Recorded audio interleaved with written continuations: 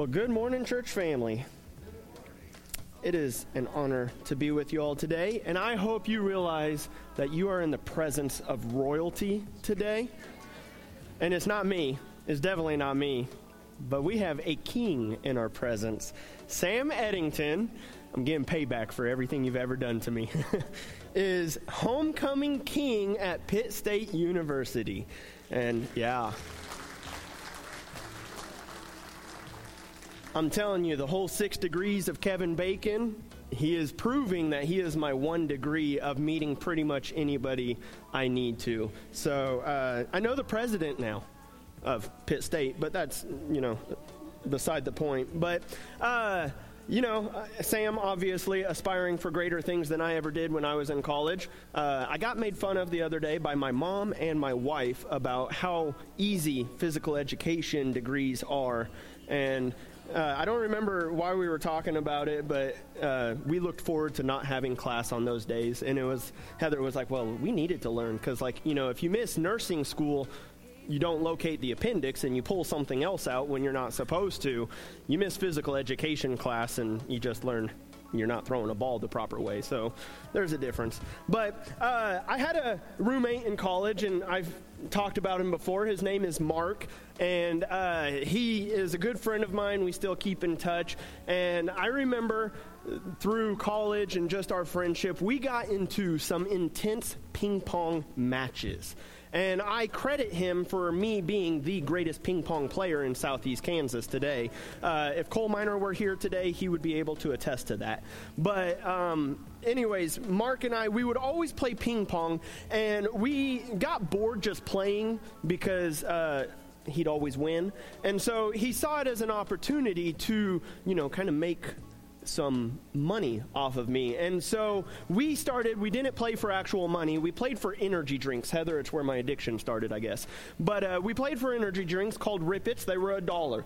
And so every game we would play, I would lose. I'd owe him an energy drink, one Rip-It. And then he would con me and be like, double or nothing. And I got up to owing him 15 energy drinks. And I went into debt to the guy. And every time I would try and pay him back, I'd be like, hey, let me get this one. He's like, nah, I just like having you owe me. I like having that over your head. And it's like, sorry, punk. I owe him 2 to this day still. I messaged him and was like, how much do I owe you? He said 2. I think it's more like 6, but he gave me some grace there. But it was funny because whenever we would play, no matter how hard I worked, no matter how much I tried to pay him that back or to win it back, to earn my Rip-Its or my debt back, I never could because it just grew more and more. And it was always fun, but it seems like we get that way with God a lot of times too, where it's like, hey, I'm going to try and pay you back, God. Like, God, I know you gave me this gift, but let me actually work for it. Let me try and earn it back. We find out that the more and more we try and earn it, though, it seems like the debt gets deeper. I mean, have you ever done that? Have you ever made this promise to God? That was the last time. One more time, God, and then never again. And then you realize you're back in the same thing, making the same promise to God again, and you are falling through the same pit of despair. And that's the beauty of the gospel, though, is that we are forgiven. I mean, the beauty of the gospel is that it's not based on how hard we work or whatever we strive to do. It's not based on a single thing that we ever can do, have done, or will do for the rest of our lifetime. That God forgave us completely when we received it in faith. And so we have been forgiven. And as we go into this model prayer, as we continue on with the Lord's Prayer, Jesus enters into this section where he now teaches us to pray for forgiveness, but also, as we have been forgiven, to forgive other people as well. But in the reality of it, when you think of the depth of the debt that you owe to God, and that God freely forgave you, have you ever thought, who would do such a thing? I mean, have you ever thought that? Like, who does that? Who says, there's nothing you can do to pay me back, I'm going to just wholeheartedly forgive you? There's nothing you'll ever be able to do to pay me back. The debt's been canceled. And so that's what we're going to look at this morning, about why we're forgiven, what we've been forgiven, and ultimately what that calls for us to do, how we respond to that. So we're going to be in the Lord's Prayer. This is Matthew chapter 6. If you'll stand as we read God's word, and then we'll open up in a word of prayer. So we've been reading the whole thing, Matthew chapter 6, starting in verse 9. Jesus says, "Pray then like this, Our Father in heaven, hallowed be your name. Your kingdom come, your will be done, on earth as it is in heaven. Give us this day our daily bread," and then our emphasis today, "and forgive us our debts as we also have forgiven our debtors. And lead us not in temptation, but deliver us from evil." If you'll join me in a word of prayer. God, we thank you so much, just again, for who you are, God, that you are God and we're not. Thank you for being a God that loves us, a God that just is involved in our lives. And God, you're not distant, but you're near. And God, we need you to be near. We need to fix our eyes on you. And so, God, we need your help to do that. God, may we just draw our focus to you in this time. And God, may we see who you are, and may you be glorified in this message. And then, God, may we in turn be transformed by it. God, to you be the glory in all things. And it's in the name of Jesus that we pray this. Amen. Thank you. So have you ever really thought about the debt that you owe? I mean, have you ever really sat down and thought about exactly how much it is that you technically could owe to God? Like the debt that you had developed and grown into, and the debt that you had just over time accumulated? I mean, it's not really a fun thing to sit down and talk about. I mean, we love to be like, forgive and forget. I'm never going to think about it again. Just this week, a lot of my past sins flooded into my mind again, and it was just like, oh my goodness. Like, let's never bring those back up. Let's just leave those in the closet. Skeletons in the closet, they can stay there. But it's like, man, God, the wrongdoings that I have done to you are immense. But it seems like maybe the longer we become, or the longer we are Christians, it seems like the further we can get to thinking of the debt that we owe. I mean, you know, you start doing religious things. You start tithing money. You start serving. You start attending. You start doing all these religious things. And it's easy because pride loves to creep into our lives. It's easy to start thinking, hey, the debt's been somewhat paid off, God. Look at that. I don't owe you so much. But in reality, the debt that we owe God is so deep. I mean, we might have this mindset of, you know, I needed forgiveness back in the day. Yeah, when I was, you know, living according to the world, when I was doing all that stuff, I needed forgiveness back then. But today, I got this covered, God. I don't need you to forgive me so much. I mean, that's kind of what the Galatians thought. Whenever Paul's writing to the church in Galatia, because they're thinking like, hey, all right, we received the Spirit, and then we're going to work through the flesh to maintain everything. Galatians chapter 3, verse 3, Paul starts off just saying, are you so foolish? Really? You think that? Having begun in the Spirit, are you now being perfected by the flesh? Like, you started with the Spirit, but you received forgiveness through the Spirit, but now you think, hey, I'll work harder. Hey, I'll go through and I'll fulfill all these things, and that's what's going to maintain my salvation. And Paul's like, no way. That's not how it is. You're not forgiven based on anything that you have done or ever will do aside from placing your faith in Jesus. Aside from claiming that he is the only way to salvation. That is where we receive forgiveness, by saying, God, I cannot do it. It's all in the work that Jesus did. I mean, think about this. The depth that God forgave us. Would you forgive somebody who insulted you? I mean, let's go beyond that. Would you forgive somebody who was abusive, and then they came to you and said, I'm so sorry? I won't ever do it again. And yet you know they're going to do it again. I mean, let's not even go abuse. That might be a little deep. Let's say they lied to you. Like, hey, you broke my trust. I'm so sorry. I will never lie to you again. And it's like, that's a lie in itself. Would you forgive them? I mean, in reality, we probably wouldn't. We'd be like, you're going to really have to earn it. You're going to have to prove it to me. And now there's discretion. I'm not saying like just full-heartedly like reveal everything. But look at what God did for us. Every time it's like, God, thank you for your forgiveness. I will never do that again. And then we do it again. And it's not like God is like, you said you would never do it again. I can't believe you did it again. Had no idea you were going to break your promise. It's like God knows. It's like God knew before we were even born, these are going to be all the millions of ways that they're going to let me down. And yet I'm going to send my son to die for them. God knew every single sin that we would ever commit, and he said, I'm going to send my son to be the sacrifice. They can never earn it. They'll never be able to pay me back.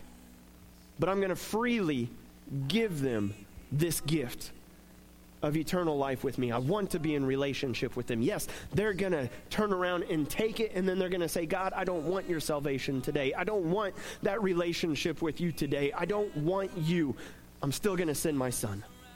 I mean, that is the depth of God's forgiveness. Romans chapter 5 tells us this. While we were still weak, still just turning against God, still not living for him, at the right time, Christ died for the ungodly. That's me.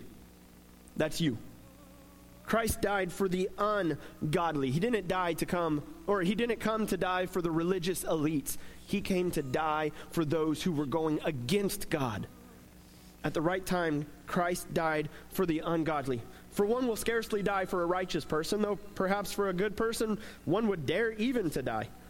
But God shows his love for us in that while we were still sinners, while we were still saying, forget you, God, I want nothing to do with you. While we were still sinners, Christ died for us. Since, therefore, we have now been justified by his blood, much more shall we be saved by him from the wrath of God. For if, while we were enemies, we were reconciled to God by the death of his Son, much more, now that we are reconciled, shall we be saved by his life. I mean, just look at that. 3 different times Paul is saying, this is when Jesus came to die for you. Not when you had it all figured out. Not when you decided to give your life over to him. Not when you finally made that promise that he was going to believe enough. But while you were still ungodly. While you were still weak. While you were still a sinner. You're still a sinner today. While you were still against him, enemies, Christ died for you. He did not wait for everything to come together. He said, I'm going to do it before to prove they can't earn it. Because they never will be able to. It is his work. Why would God do that?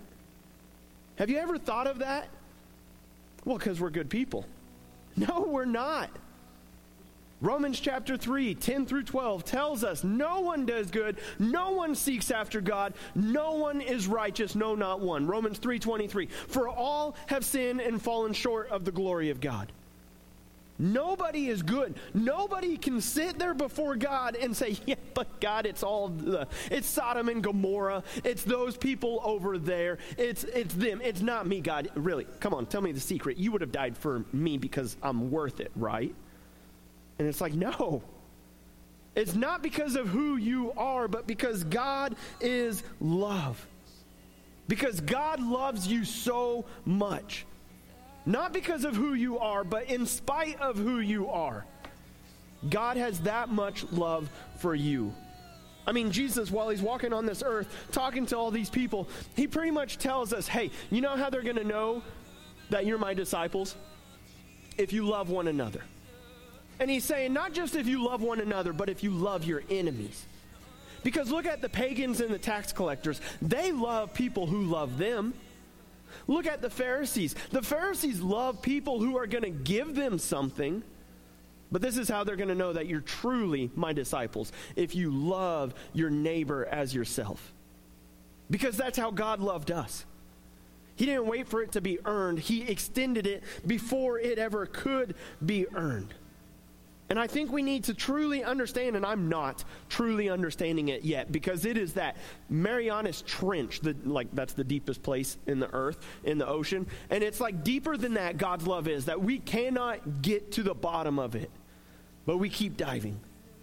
I mean, look at what Paul says in Romans chapter 8. He says, what shall we say to these things? If God is for us, who can be against us? Have you ever thought of that, really? That God is for you? I mean, I heard this passage in a sermon this week, and a lot of people flip those around. That God is against you.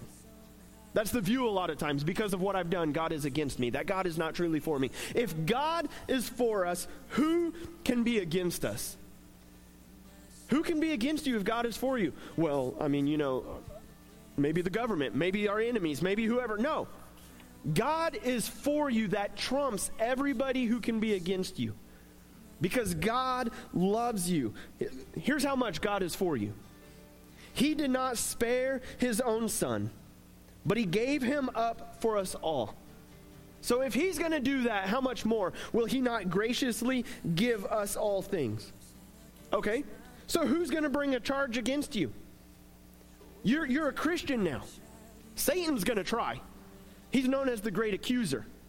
Satan's up there trying to say, yeah, but Andy, he, if you knew what he thought, if you knew what he looked at, if you knew what he said, if you knew what was really going on, God, you would not. But God says, through Paul, who shall bring any charge against God's elect? It is God who justifies. Who's going to condemn you? The only person who can is Jesus. And he's the one who died. More than that, he was raised.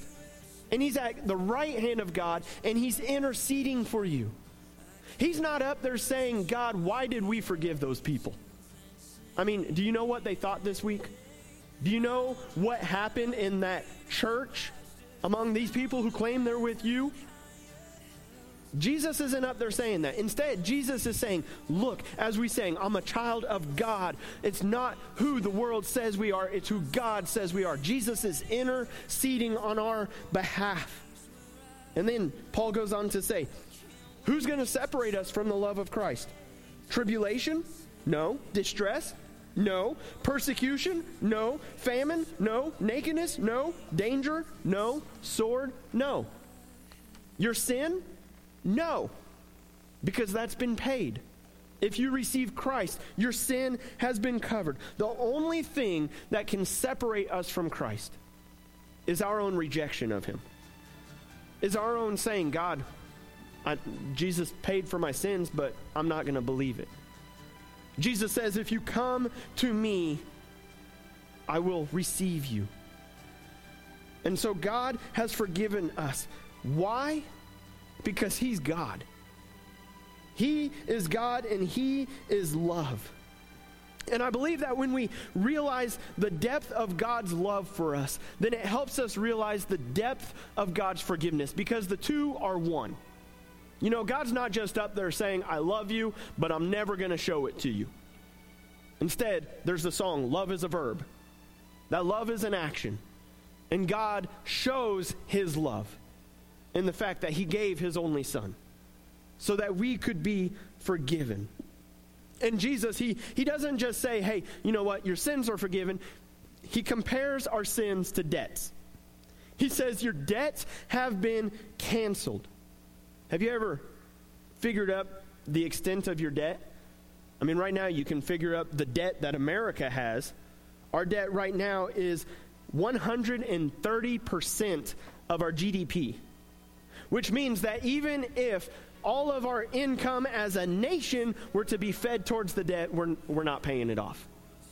That's pretty much the equivalent of the Christian's debt to God. That no matter how hard we try, from this moment on, you could live an entirely perfect life and you still would owe a debt that could never be paid off. But yet God forgave you. God said, you know what? The debt has been canceled. Even if you think, I'm not that bad, I only sinned one time. James tells us in James chapter 2:10, whoever keeps the whole law but fails in one point has become guilty of it all. It's really not that bad. I just lie a couple times a year. James would say, you're guilty of it all. You have broke the entire law. You are just as deserving of death as Adolf Hitler was deserving of death. You are the same as him, that all sin, for the wages of sin is death, Romans 6:23. So no matter which law you broke, the smallest one makes you guilty of breaking every single law. But yet we think, that's okay, I'll pay it off. I'll up my giving 20%. I'll up my serving 5 hours a week. God, we'll get this. I'll pay you back, because a lot of times we don't like being in debt. I hate being in debt, especially when Mark says, don't worry, I enjoy having you be in debt to me. It just irks me. It's like, come on, let me pay it off. Because that's how we are. A lot of people are, at least. Some people are okay being in debt. That's fine. You can cover my cost. But a lot of people are like, no, I don't like having that over my head. And we don't like not being able to make things right with God. Honestly, the thought in itself, say you think you're good enough, the thought in itself that you could pay God back is you falling short. It's pride in your life. It's thinking, hey, God, it's okay, I got this one. I don't need Jesus' blood. I'll cover it. And that's so wrong. We reject the sacrifice that Jesus made, thinking that we can earn it, that we can work for it. Colossians chapter 2. He tells us kind of where we were. You were dead in your trespasses and the uncircumcision of your flesh. You were dead. Dead people don't come back to life on their own. But God, made alive together with him, he forgave us all our trespasses by canceling the record of debt that stood against us with its legal demands. This he set aside, nailing it to the cross. God didn't just cut the cost. He didn't just say, hey, if you sign up with me right now, 50% off your debt. A lot of banks are going that route. He said, no. If you place your faith in Jesus, canceled, wiped free. You don't owe a dime, and there's no interest on it. I'm not going to come back later down the road and say, hey, actually, I could use a couple of your payments now. He says, no, that has been nailed to the cross. It is finished. God took the payment of our debt, which was death, that we were supposed to pay, and he paid it with his son's life. Again, the depth of what we owed God and the sacrifice that he made is so astounding. I really want us to understand how much God has forgiven us, how much God continues to forgive us, and what it is that God forgave us.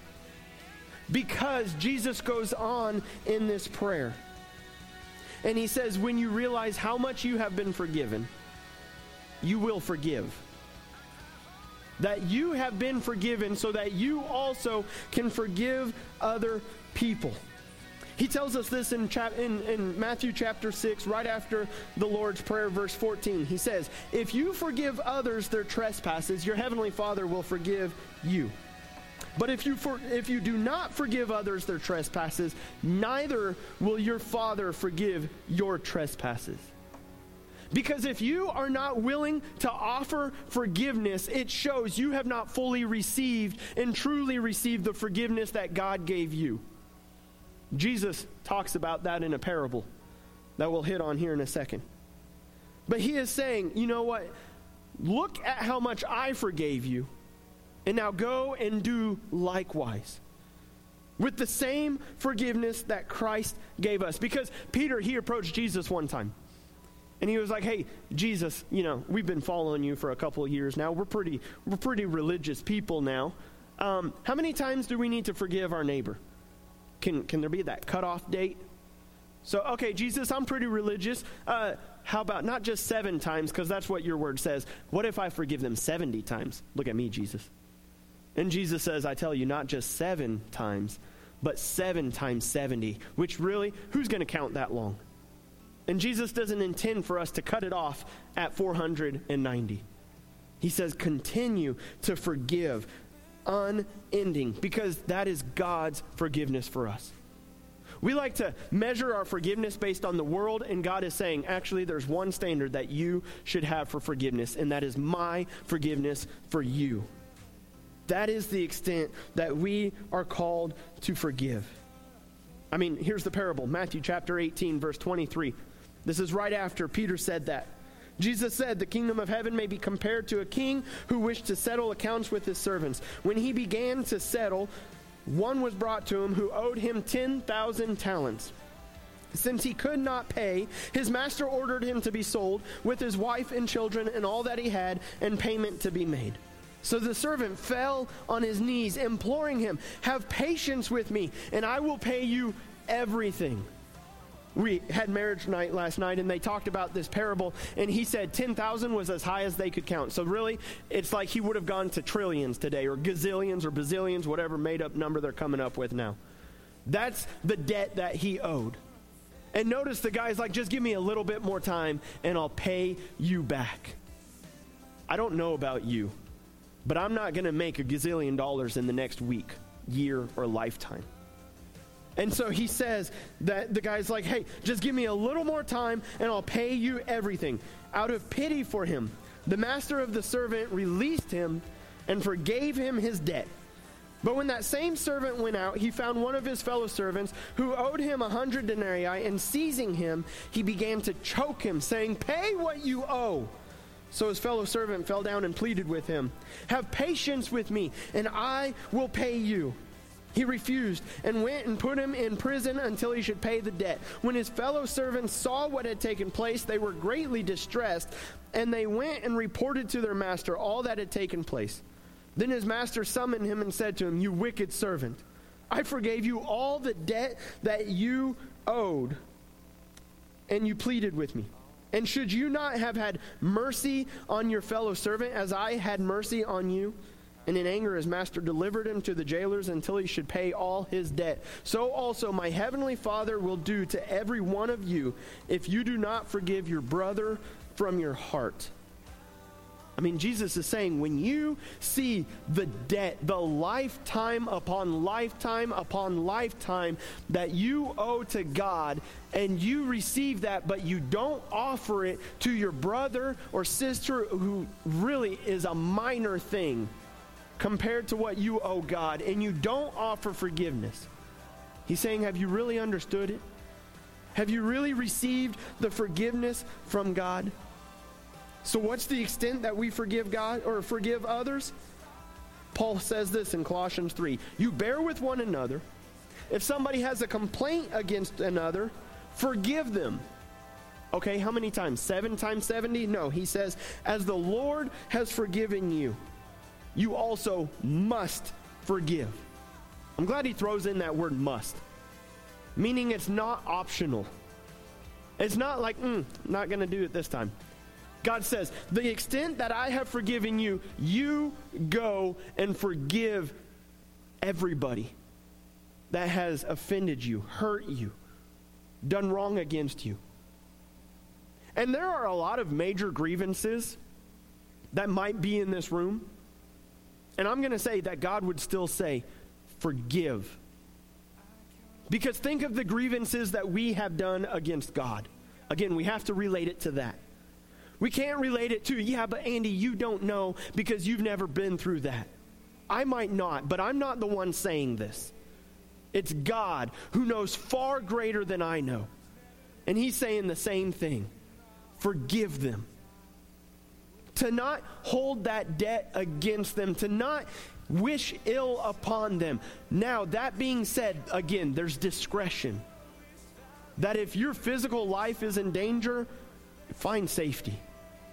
If you're in a dangerous situation, obviously come find somebody here, and we will help you. We want to walk through you with that.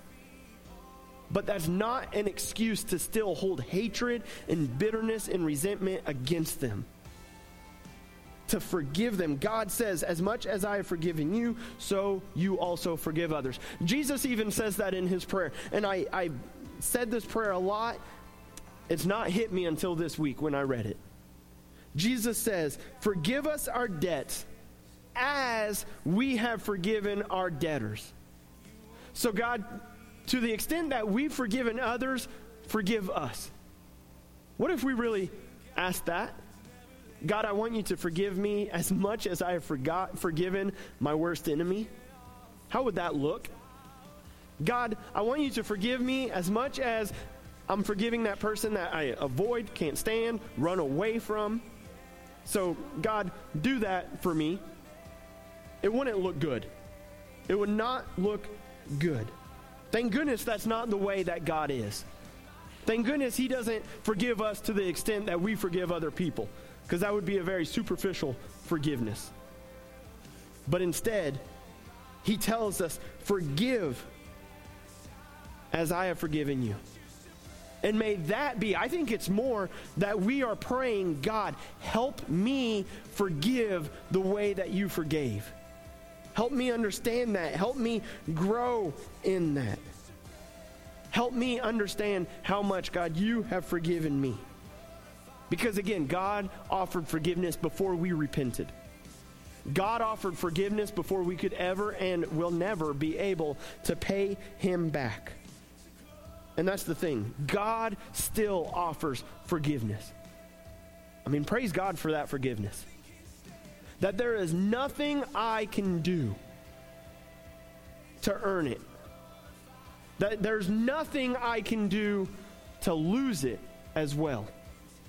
That he has forgiven me. That nobody in this room can say, but Andy, you don't understand. These are the offenses that I have done against God. He just won it. He already has offered it. He's already extended forgiveness to everyone. He says, this is, as Paul pointed out, this is my body, this is my blood. It is offered for you for the forgiveness of sins. Which ones? All of them. Paul says to Timothy that God's desire is for all men to be saved. God gave his son so that, for God so loved the world that he gave his only son, that whoever believes in him will not perish but have eternal life. It doesn't say whoever believes and lived a good life, whoever believes and got everything together first. It says if you place your faith in him, you have eternal life. If you haven't done that, it's available. God's forgiveness is extended. What we do is we walk in that. We accept it. We receive it as you receive a gift. By just taking out your hand and grabbing a hold of it. By knowing, God, I can't pay you back. You have canceled the debt, so I get to walk in forgiveness now. You have forgiven me, and so now I get to go and forgive others. That's what you've been called to do as well. First off, if you have not received God's forgiveness, it's available today. But if you have received God's forgiveness, are you holding on to unforgiveness? Are you not forgiving to the extent that God forgave us? Are you wanting to play the yeah, but game? Yeah, but you don't really know. Yeah, but God would make an exception in this case. Yeah, but this is what they really did. Are you forgiving to the extent that God forgave you? Colossians 3:13. Bear with one another. If one has a complaint against another, forgive each other. Just as the Lord has forgiven you, so you also must forgive. How has the Lord forgiven you? When you were dead in your trespasses, in the uncircumcision of your flesh, God made you alive together with him. He forgave you all of your trespasses. He canceled the record of debt that stood against you with its legal demands. This he set aside by nailing it to the tree. Father God, we thank you. Thank you for the forgiveness that you have offered. God, thank you just for who you are. that you, out of love, have canceled the debt that we owe. God, may we walk in this forgiveness. I pray for everybody here who has placed their faith in you. God, may we grasp the depth of the forgiveness that you've given us so that we can go and forgive others. God, there's unforgiveness in my heart. And I repent of that. And God, I just pray, help me forgive others. God, help everybody in this room who has unforgiveness to walk in the forgiveness that you have given us. And then, God, I pray if there's anybody in here who has not given their life over to you, if they're playing that, yeah, but God, not this sin. You won't forgive me for this. Show them that it is that sin that you died for.